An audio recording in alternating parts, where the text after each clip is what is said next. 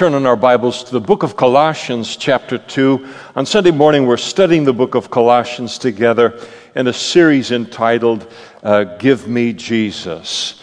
And as we're turning to Colossians chapter 2, just a reminder that on Sunday nights we go through the Bible, Genesis to Revelation, and not all in one night, but we do it progressively, and we'll be studying the book of Gospel according to Luke tonight, 6 o'clock, and we'd love to have all of you join us for that. Colossians chapter 2, we'll pick things up in verse 11. Paul writes, by the Spirit of God, in him you were also circumcised with a circumcision made without hands, by putting off the body of the sins of the flesh by the circumcision of Christ, buried with him in baptism, in which also you also were raised with him through faith in the working of God who raised him from the dead. And you being dead in your trespasses and the uncircumcision of your flesh, he has made alive together with him, having forgiven you all trespasses, having wiped out the handwriting of requirements that was against us, which was contrary to us, and he has taken it out of the way, having nailed it to the cross.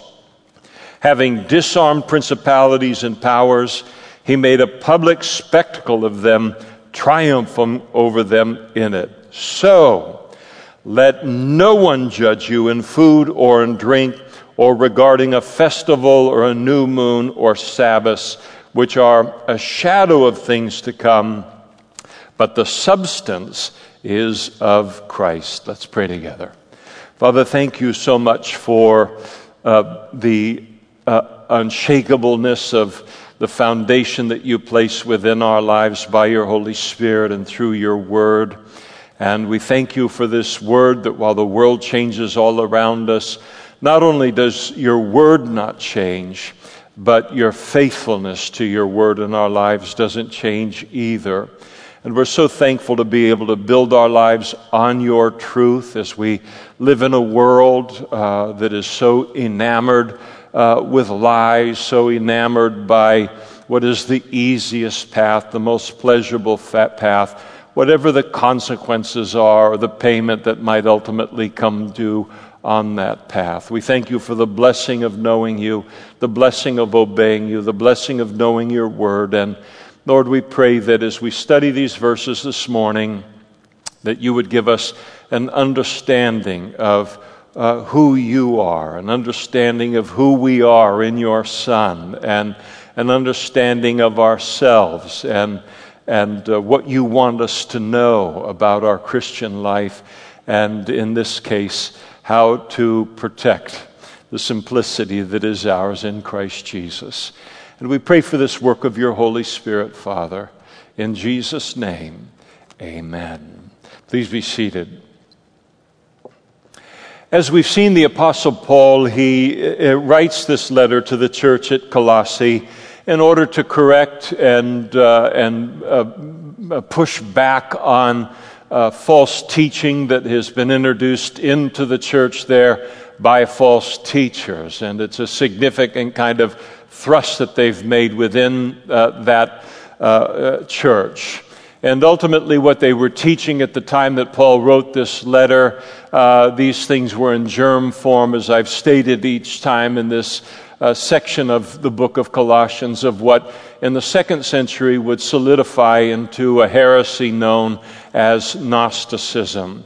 The idea that somehow we can improve upon Christianity by human tradition, or by legalism, or by a pseudo-supernatural spiritualism, or by just simply accommodating the flesh altogether and accommodating man's carnality or sin. And this morning we'll come to Paul's instruction concerning the second of those things, and that is legalism.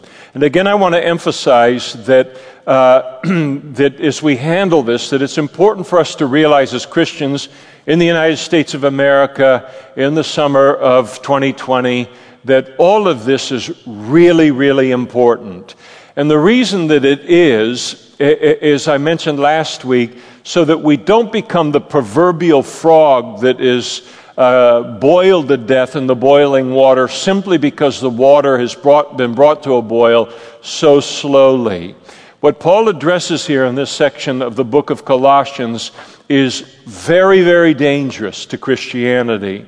And it represents a very pronounced attack upon the Christianity that Jesus died on the cross, was buried, rose again, ascended to the right hand of the Father in order to provide to mankind. We can become so used to man's wisdom and philosophy being added to Christianity today as Americans. We can become so used to legalism, having made such massive inroads into large portions of Christianity as it's practiced here, that we can begin to think that they're just kind of nothing. They're no big deal, and no need for us to make any big deal out of it either. Well, we may not make a big deal out of it outwardly, but it needs to be a big deal in our hearts, where we recognize that these things are an absolute threat to what God wants to do in our lives and what He wants Christianity to be in this world.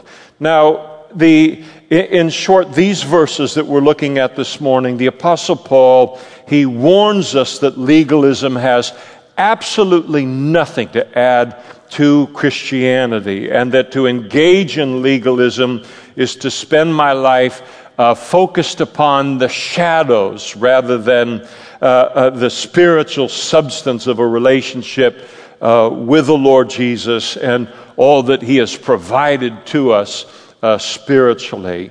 Let's begin by considering what legalism is and what it produces in human lives. In terms of what legalism is, at the time of Jesus' public ministry, Judaism was dominated by two major sects or groups. One was the Sadducees and one was the Pharisees.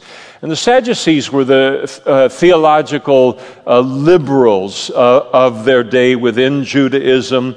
And the theological liberal, both then and today, is the person who takes away from the Word of God. And they minimize or they explain away or they deny or disregard the clear teaching and demands of God's Word. And to them, the Bible is more a book of suggestions from God rather than being commandments. And anything that kind of displeases them or they don't quite agree with, they simply disregard or they attempt to explain away. And this problem is very, very prevalent today in our country and within Christianity, not only in the lives of individual Christians, but prevalent even among pastors, where there seems to be this sense of freedom to take what God demands within His Word of us, and when it doesn't fit with the times, doesn't fit with the culture, it doesn't fit with the flesh, or somehow it'll cost us in some way, to explain it away and to disregard it. At the other extreme of Judaism, there were the Pharisees, and they were the legalists in Judaism.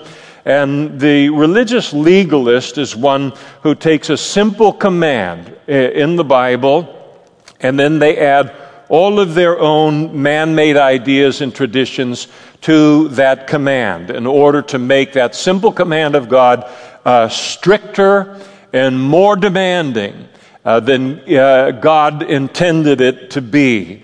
And whatever God declares in His Word, they will always take that at least a step further. And so the rationale is something like this. Well, if God commands us in His Word to do X, then 3X must be 3 times better. Or 10X must be 10 times better. And they then come up with all kinds of man-made laws by which a person might really show or really prove that They're really serious about God and to really prove their love for God. And legalism in our country, beyond kind of the doctrinal things that Paul's going to talk about here in a moment, but legalism has been expressed in terms of whether women can wear makeup as Christians, or the length of men or women's hair, or outward apparel, or whether women can wear pants, or what you can eat, what you can drink. Can you own a TV? Can you own a radio? Can you listen to them if you do own them? And these kind of things.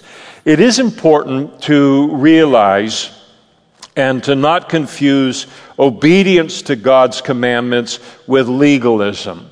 Keeping God's commandments is not legalism. Obeying God's commandments is obeying God's commandments. Legalism is obeying man-made rules. This is not referring here, Paul's rebuke of legalism is not in any way a rebuke of being obedient to God's commandments as they're stated in the Word of God. Now, one of the many problems with legalism and legalists is that they never quite know when to stop.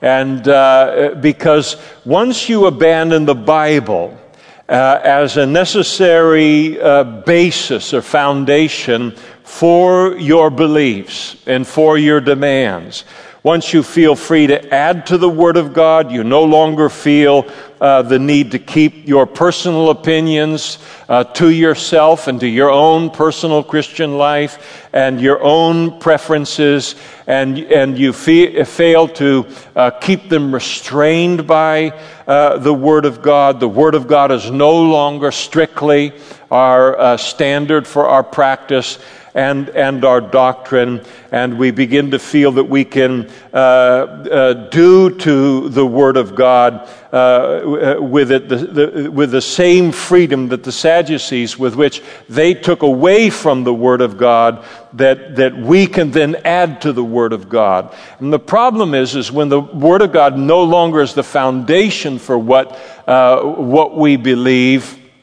then you never know if your legalism is enough. And then you will have the potential to go crazy with your legalistic demands as a mark of spirituality, until ultimately the legalistic system becomes so impossible to keep, so all-encompassing in terms of a life, that it just simply crushes people under the weight of it. And Jesus recognized this to be true in speaking to the Pharisees in his day. In Matthew chapter 23, verse 4, he said of them, "For they bind heavy burdens, hard to bear, and they lay them on men's shoulders, but they themselves will not move them with one of their fingers." Some of you are familiar with Matthew chapter 23, and it is the great chapter where Jesus denounces the scribes and the Pharisees. And he repeatedly denounced the scribes and the Pharisees with a phrase. And the phrase was, "Woe to you, scribes, Pharisees, hypocrites." And of all of the things that Jesus could denounce them for in their legalism, all of the many, many things that he could bring to the forefront, what he brought to the forefront in denouncing them was the hypocrisy that legalism always produces within people. He denounced all legalism as an intrusion of man's wisdom into Christianity. And when man takes and introduces legalism into Christianity, makes the demands and the commands of God more demanding than they already are, it never produces a peace-filled disciple of Jesus Christ, but all it ever produces are frustrated, exhausted actors. And that's what the word hypocrite means. It means an actor, someone who wears a mask. And most often legalism deals with the outward, how we present ourselves outwardly, to the neglect of what we are inwardly. We already sang the song this morning, about God changing us from the inside out. Legalism operates in the opposite direction, and only from the inside out ultimately works. And one of the reasons that when a person gets involved in a legalistic system, there are people who thrive in that environment. They are born Pharisees, they are born legalists, and they will rise to the top in those environments and go years in them. But then there are others who endeavor to obey all of these traditions and legalistic requirements, and they collapse ultimately. And one of the reasons is because God supplies the power of the Holy Spirit into our lives as Christians in order to obey His commandments. Gives us the power to do that. But He does not supply us the power of His Holy Spirit in order to engage in legalism. Legalism must always be accomplished in the strength of the flesh. And so ultimately, the demands of legalism will increase and increase and increase until even the most zealous of people trying to please God will collapse under the weight of it. And this kind of legalism almost always, as I said, emphasizes our outward life to the neglect of the inward life. And then what happens then is there's this great gulf that occurs, a great gap between the kind of person I present myself to be spiritually outwardly and the actual person that I am inside spiritually. That's the divide. That's where the hypocrisy comes. That's where the acting comes into play. And the greater the gap between how I present myself and what I actually am spiritually, then that is to the degree to which I will lose all peace and all joy in my Christian life. Another problem with legalism, these man-originated ideas about how to be truly spiritual, how to really please God, is that ultimately the legalist will come up with so many laws and so many rules that it ends up taking all of your time to keep them. And your entire focus becomes on keeping all of these laws and traditions and rules. And the reason this great separation occurs between my inner man, who I am really spiritually, becomes a dwarf compared to what I present myself to outwardly, is that legalism ends up requiring so much attention and so much maintenance related to the external that I have nothing left with which to nurture the inner man and nurture my relationship with God. Legalism always reduces Christianity to a formula. And I end up investing my entire life into this formula of do's and don'ts. And ultimately, what I will find myself in the place of over the long haul is I develop a relationship with the formula rather than a relationship with God at all. And so my relationship with Christ or my relationship with Him in some denomination or non-denomination is focused entirely upon doing these things rather than just being free to grow in our relationship with the Lord. And one of the reasons that we gravitate toward legalism, one of the reasons a formula is very appealing to us, even as Christians, is that a relationship with a formula is much easier and less demanding than a relationship with another person, and even a relationship with God. Now, it's nowhere near fulfilling. It will ultimately bury you.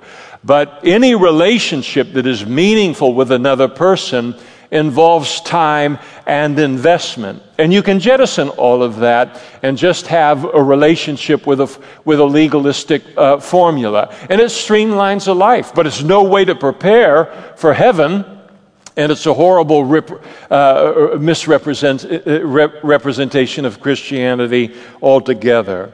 Let me also say that it is important for each of us to understand that legalism appeals to us. It appeals to our flesh to varying degrees, depending upon our personalities or our background, but it appeals to all of us. And I would contend that it is our default position in life. There's nothing in the world that operates the way the kingdom of God does, the way Christianity does, on the basis of grace, obeying God out of a motivation of gratitude and love for how good God has been to us. And so we gradually gravitate to rules, to laws, to these kind of things, unless we stay very alert to that fact in our lives. And it is this alertness that the Apostle Paul is trying to produce within our lives here. Now, you notice in these verses that Paul addresses 4 areas of legalism specifically. And apparently, among other things, these false teachers were attempting to bring the church at Colossae, though made largely of Gentiles, to bring them back under the law of Moses. Pertaining to circumcision, verse 11, to baptism or mikvahs in verses 12 and 13, to the law of Moses in general and the 10 Commandments in particular in verses 14 and 15, and then the observance of dietary restrictions and special days in verse 16. Concerning circumcision in verse 11, physical circumcision was a sign of the covenant made between God and the descendants of Abraham, of the Jews, as it's recorded in Genesis chapter 17. And what it represented physically, this physical circumcision it was a physical reminder to Abraham and his descendants that God would establish his covenant with Abraham just as he had promised. Genesis chapter 12, I will make you a great nation. I will bless you. I will make your name great, and you shall be a blessing. I will bless those who bless you. I will curse him who curses you, and in you all of the families of the earth shall be blessed. And this covenant of this rite of circumcision was given as an evidence of the fact that God would make Abraham the father of many nations, Genesis chapter 17, and that ultimately the children of Israel would come to possess and inhabit the land of Canaan, the promised land, as that is declared in Genesis chapter 17 as well. What circumcision represented spiritually is significant in the Old Testament as well. And the cutting away of the flesh in that way, it communicated and symbolized the cutting away of the flesh. And that the Jewish people were not to be ruled by the flesh, but they were to be ruled by God. It was an outward symbol of their hearts, that their hearts were no longer dominated by their flesh. And all of this is a common theme in the Old Testament. Moses wrote of it in Deuteronomy chapter 10, verse 16. He said, therefore, circumcise the foreskin of your heart and be stiff-necked no more. Deuteronomy chapter 30, verse 6. And the Lord your God, Moses again, will circumcise your heart and the heart of your descendants to love the Lord your God with all your heart, with all your soul, that you may live. God spoke through Jeremiah among the prophets. Jeremiah 4:4, and God declared to the Jewish people, "Circumcise yourselves to the Lord, and take away the foreskins of your heart, you men of Judah and inhabitants of Jerusalem." Now, Paul declares to us in this context here, he declares to us that just as physical circumcision made the Jewish people unique and different from everyone else in the world, what makes us different from all of the other people in the world as Christians is not physical circumcision, but a spiritual one. The circumcision of our hearts, where our hearts are no longer dominated by the flesh, no longer dominated by sin, but now dominated by the Holy Spirit. And it is this spiritual circumcision that makes us unique as Christians in all of the world. And it makes us unique in a way that is far deeper than any physical circumcision. Paul wrote in Philippians chapter 3, verse 3, he said, "For we are the circumcision who worship God in the Spirit, rejoice in Christ Jesus, and have no confidence in the flesh." Now, you might think to yourself, well, when did this spiritual circumcision occur in my life as a Christian? And it's an outstanding question. It occurred when we trusted in Jesus for salvation and we were born again by the Holy Spirit. And then, as it's there in verse 11, then this circumcision not made with hands, and you notice this circumcision is not a physical one, it's not made with hands, it's a miracle of God. At that moment of being born again, that circumcision, that spiritual circumcision was performed. Now you notice in verse 11 that that phrase, by the circumcision of Christ. And that is not a reference to Jesus' physical circumcision, but it's a reference to his death upon the cross. Because as you go into verses 12 and 13, it moves then into Jesus' his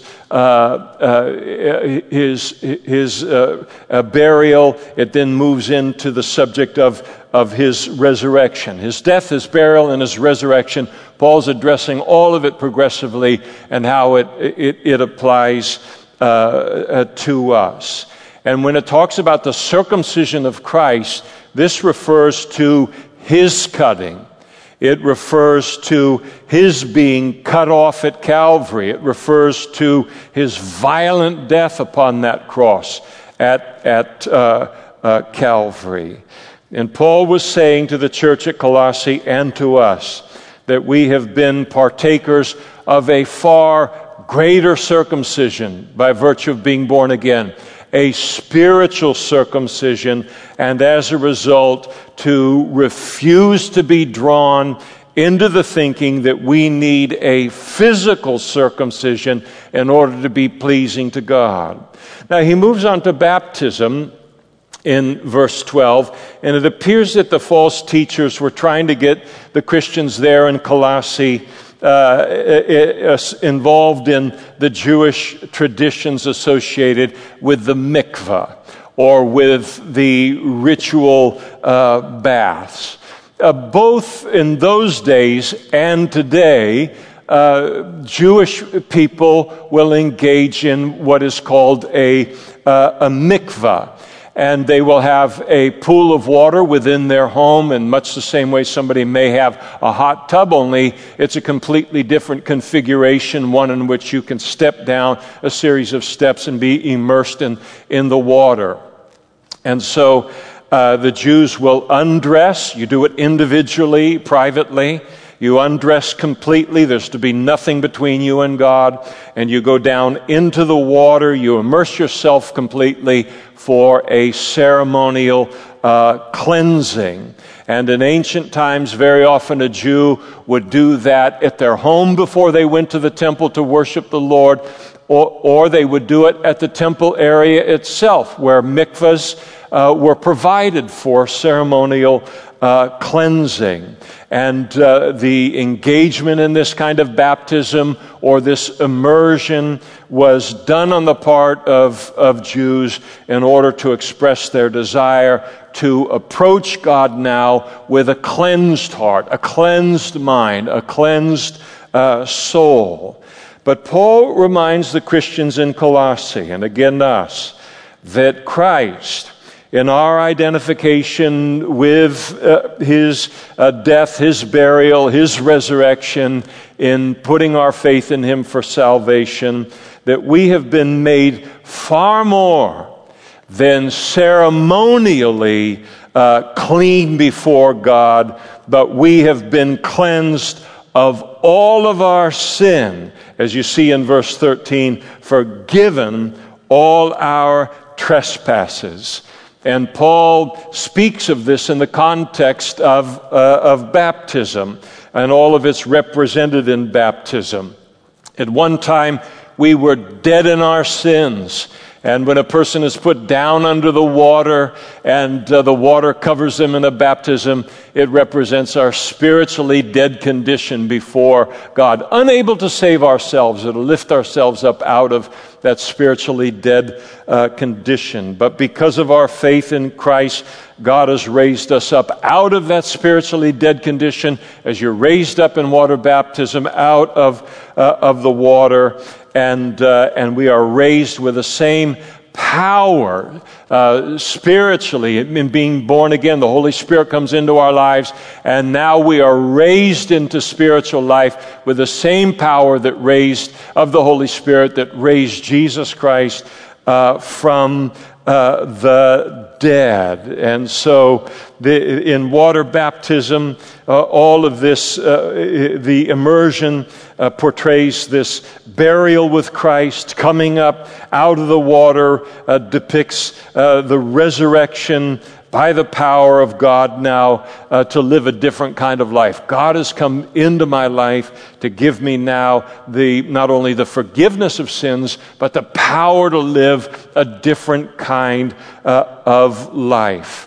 And not to continue, as it was apparently being advocated in Colossae, not to continue in the sinning and going to the mikvah. Sinning mikvah, sinning mikvah, sinning mikvah as a standard and practice for life.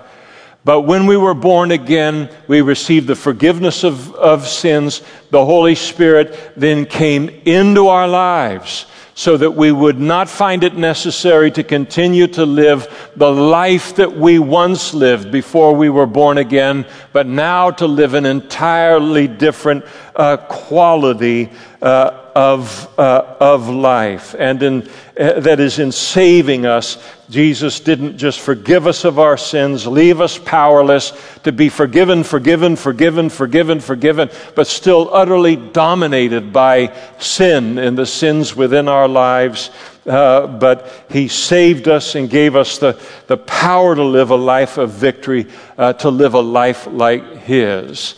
And Paul moves on in verses 14 and 15 and speaks concerning the third of the four things that were being brought before these Christians in Colossae, and that is they were being told that they needed to keep the law of Moses in general and the Ten Commandments in particular.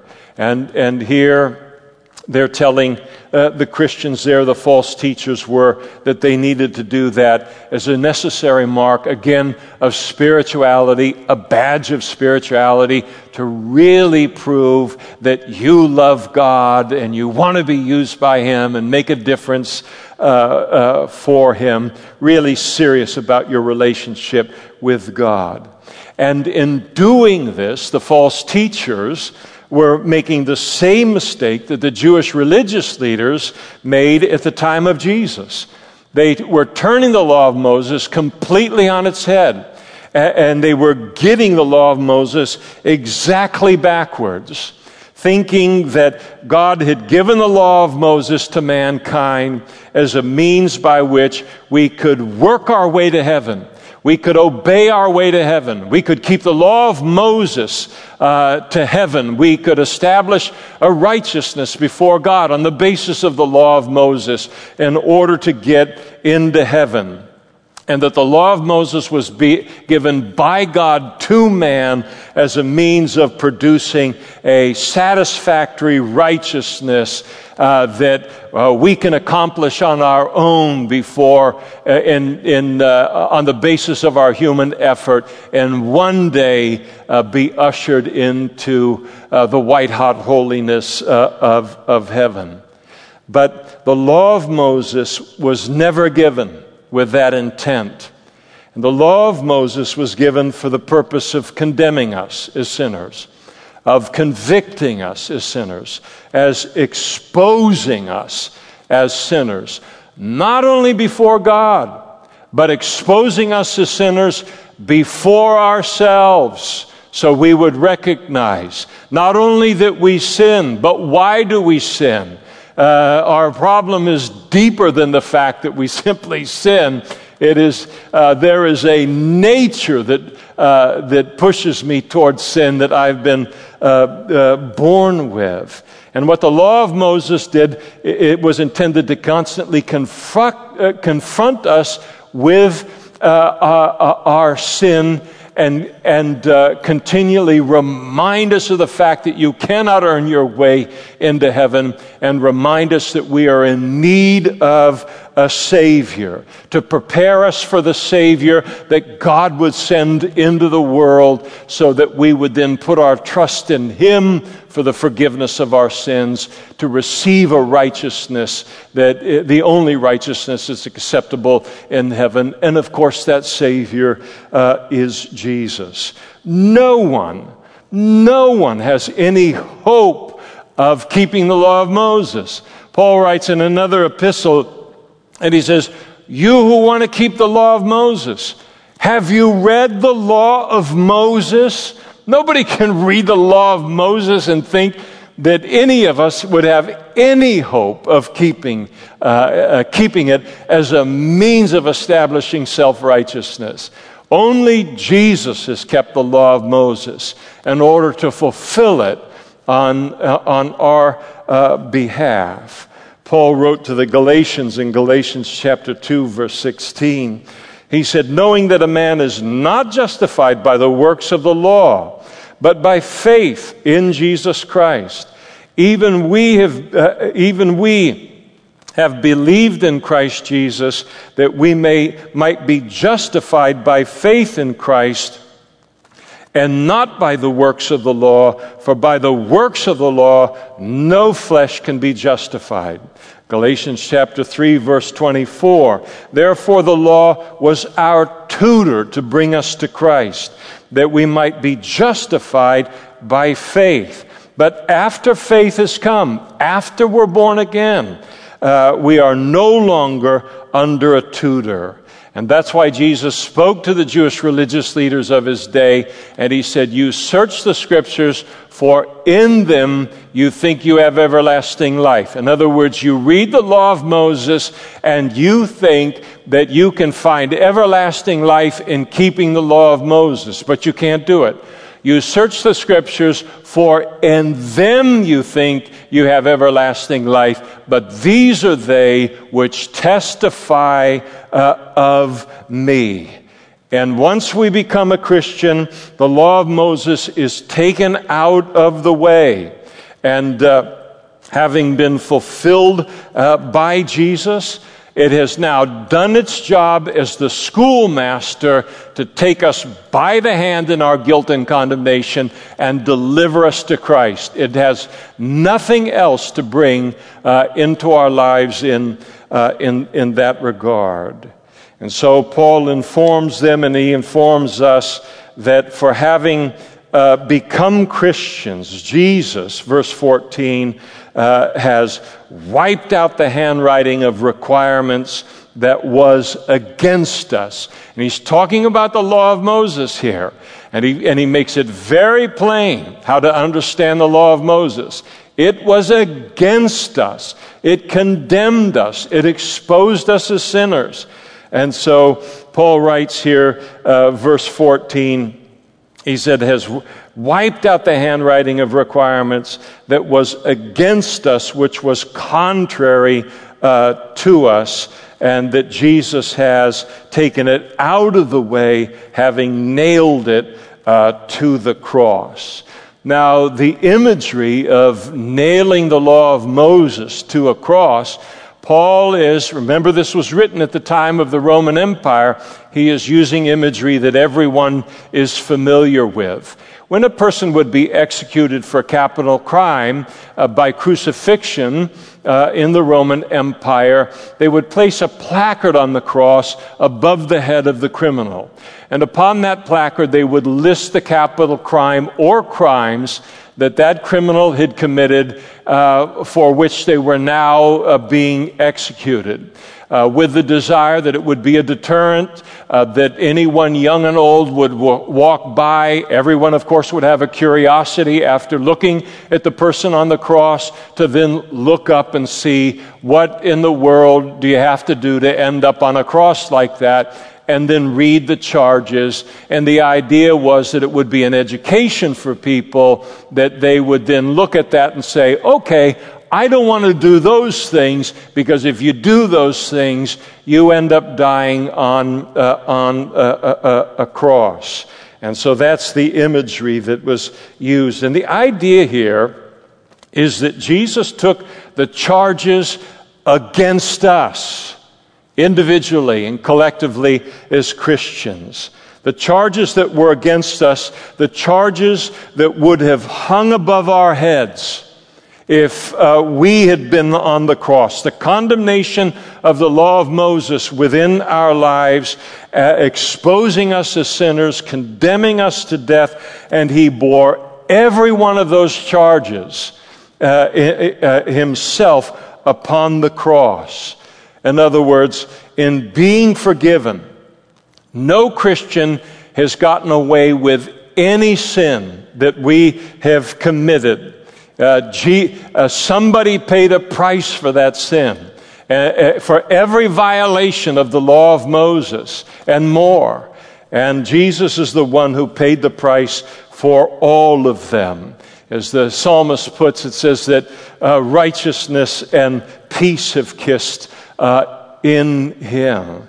Now, while Paul is on the subject of the cross, in verse 15, he declared that on that cross, Jesus disarmed powers and principalities. And here he's talking about the demonic realm, Satan and the entire demonic horde that followed him in his rebellion against God. And having come and disarm the powers and the principalities, declaring that Jesus can never, or the devil can never successfully bring an accusation against us before God as Christians. He can bring an accusation. He does bring accusations against us all of the time, but he cannot do it successfully. No Christian, Paul is saying, has anything to fear related to the devil. 1 John 4:4, greater is he that is in us than he that is in the world. And the only authority that the devil possesses in the life of a Christian is the authority that we give him if we believe any of his lies that he speaks into our lives. And Jesus not only defeated the devil and his demons at Calvary, but Paul tells us he made an open display of them. On the cross of Calvary, Jesus openly exposed the entire demonic realm for being defeated in human history. And again, the imagery here is entirely Roman. And Paul is referring to something that everyone that's reading this letter would have been entirely familiar with. It's what is known as a Roman triumph. When you would have a Roman general go out onto one of the frontiers of the Roman Empire and defeat a very, very significant enemy to the Roman Empire, then they would be granted this thing called a Roman triumph, and it was the right then for the general in a chariot to then make his way through the streets of Rome, all of his armies to follow behind him, and then all of these wagons that carried the loot and all from the defeat of the enemy. And then ultimately bringing up the end in shackles would be the remnant of the enemy army and the king of that enemy in shackles as well. And for Rome here, it wasn't enough to just simply defeat an enemy and then go quietly on about your business. The Roman Empire needed to know that this enemy had been utterly shamed, utterly defeated, and no longer posed a threat. And what was true in terms of a celebration within the Roman Empire is true within the kingdom of God. And that recognition that this great enemy that we once faced in the form of the devil and the demonic realm has been openly and completely defeated by Jesus on the cross of Calvary. He has no power or ultimate authority against an individual Christian or against the kingdom of God as a whole. And Satan is a defeated foe. And because he is, if the Romans were smart enough to celebrate a victory like that with a Roman triumph, then we want to celebrate that greater truth concerning the devil in our own lives as Christians. And then finally, he talks about the observance of dietary restrictions and special days in verse 16. And so clearly, the false teachers here in Colossae, they were telling the Christians in Colossae that they needed to come back under the law of Moses in terms of what you could eat, what you could drink, in terms of honoring high and holy days under the old covenant. And again, as a badge of spirituality, as an indicator of being really serious as a Christian and about the things of God. Concerning the food and drink, the Old Testament law, of course, it prohibited famously the eating of pork, shellfish, and many other things as well. And because Jesus has fulfilled the law of Moses, as Christians, we're no longer under those. We're not under those restrictions at all. Paul wrote in 1 Timothy chapter 4, all foods are created by God and to be received with thanksgiving. Now, this kind of legalism related to food and drink, it's present even still today, even though they have kind of softened in recent years. Ellen G. White, who is the founder of Seventh-day Adventism, strongly discouraged the eating of meat among Seventh-day Adventists, and she did so on the basis of a vision that she felt that she had received from the Lord. And Colossians chapter 2 is a chapter when I was a new Christian in Napa, California, and doing a lot of street witnessing, because Angwin, just to the north, is a center for Seventh-day Adventism. We're always talking to Seventh-day Adventists about these kind of issues and talking about these things from the chapter. On the basis of a claim of divine inspiration given to him in 1833, Joseph Smith, who was the founder of Mormonism, to this day, Mormons are prohibited from drinking coffee or tea, even green tea. And iced coffees are out too, and iced teas, anything having to do with it, are forbidden. Concerning the special Jewish holy days, Paul makes reference to festivals, to new moons, and to Sabbaths. And when he refers to festivals, he's referring to the yearly feasts of the Jews. When he talks about the new moons, those were monthly celebrations in the law of Moses.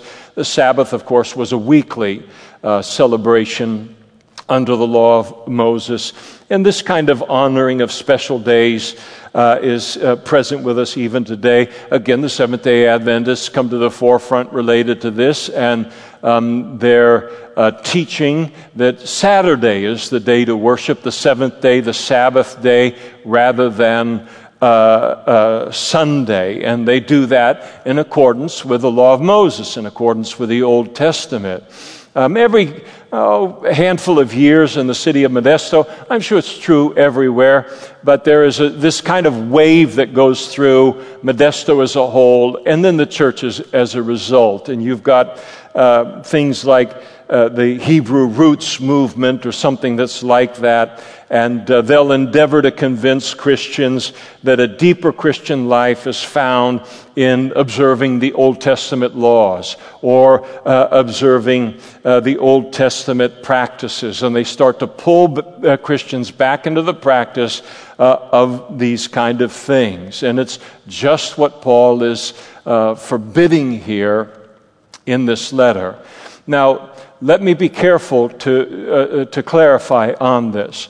When a group, a legitimate group, like Jews for Jesus, comes to a church like this, and they do a Christ in the Passover presentation, they are never advocating that someone come under the law of Moses or begin to practice these feasts themselves. What they are doing is showing how all of these feasts were shadows and types that represented the substance here that is Christ, and there's nothing wrong with handling it in that kind of order. And so Paul speaks here in terms of those trying to bring people back under the law of Moses or any kind of legalism, and he just says bluntly, let no one pass judgment on you. And of course, that's what a legalist will always do, is judge you on the basis of whether you are keeping the legalism that they have decided has to be kept. And then there's the shaming, and there's the excluding, and the isolation, and all of the religious bullying that goes on typically in a legalistic environment. And so Paul says, no, you don't let anyone push you around in this way. Let no one pass judgment on you. And don't yield to these people. You need to stand up to them. And then Paul very briefly makes his final point in verse 17 by declaring that even these legalisms that come out of the Old Testament, he says they are a shadow of things to come, but the substance is of Christ. And so Jesus is the substance, he is the reality, he is the fulfillment of the Old Testament shadows and types and pictures that were represented in the dietary laws, in all of the feasts and all of the sacrifices.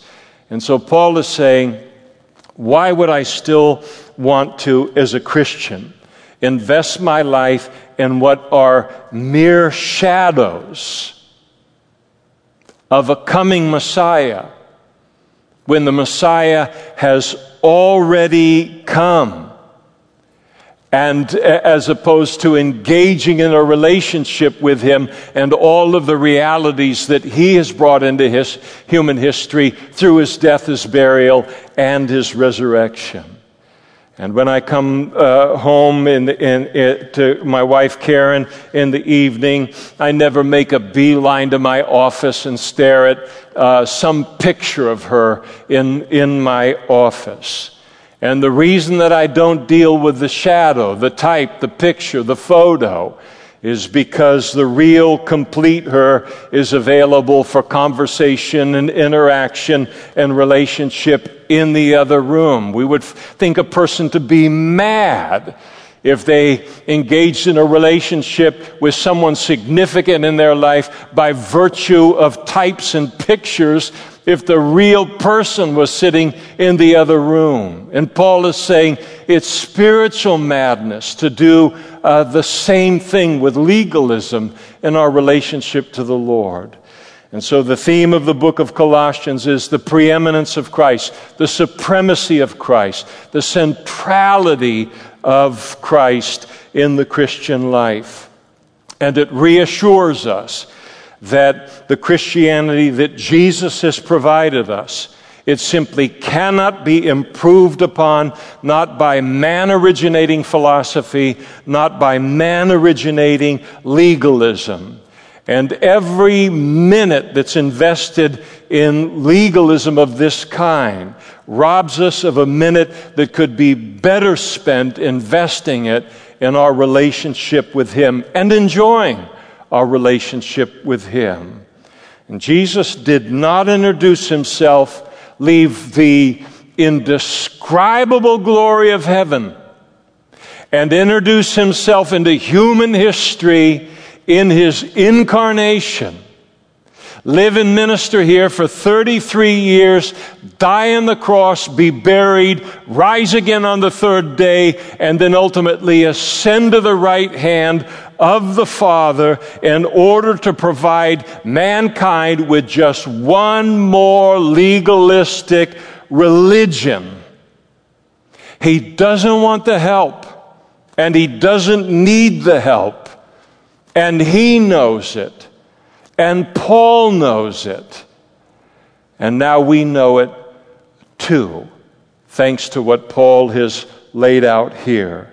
Again, verse 16, so let no one judge you in food or in drink, or regarding a festival, or a new moon or Sabbath, which are a shadow of things to come, but the substance is of Christ. Let's stand together now and we'll close in prayer.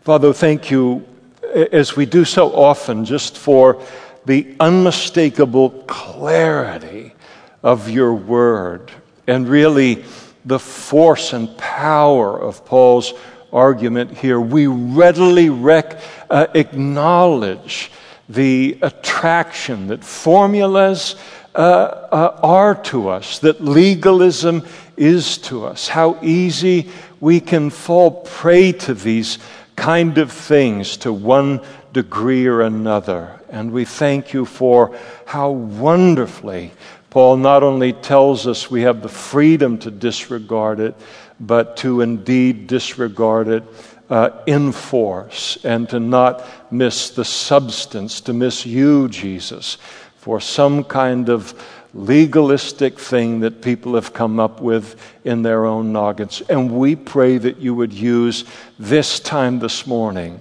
to free every single one of us within earshot of this teaching. Free every one of us from any bondage to legalism that someone is trying to bring into our lives, or that is a part of some religious system we were once a part of, Lord, and use it to bring us into full freedom to explore and enjoy our relationship with you. And we pray that you would use this time in your word to forever protect us from falling prey to this kind of a seduction the rest of our pilgrimage. And we ask these things in Jesus' name. Amen.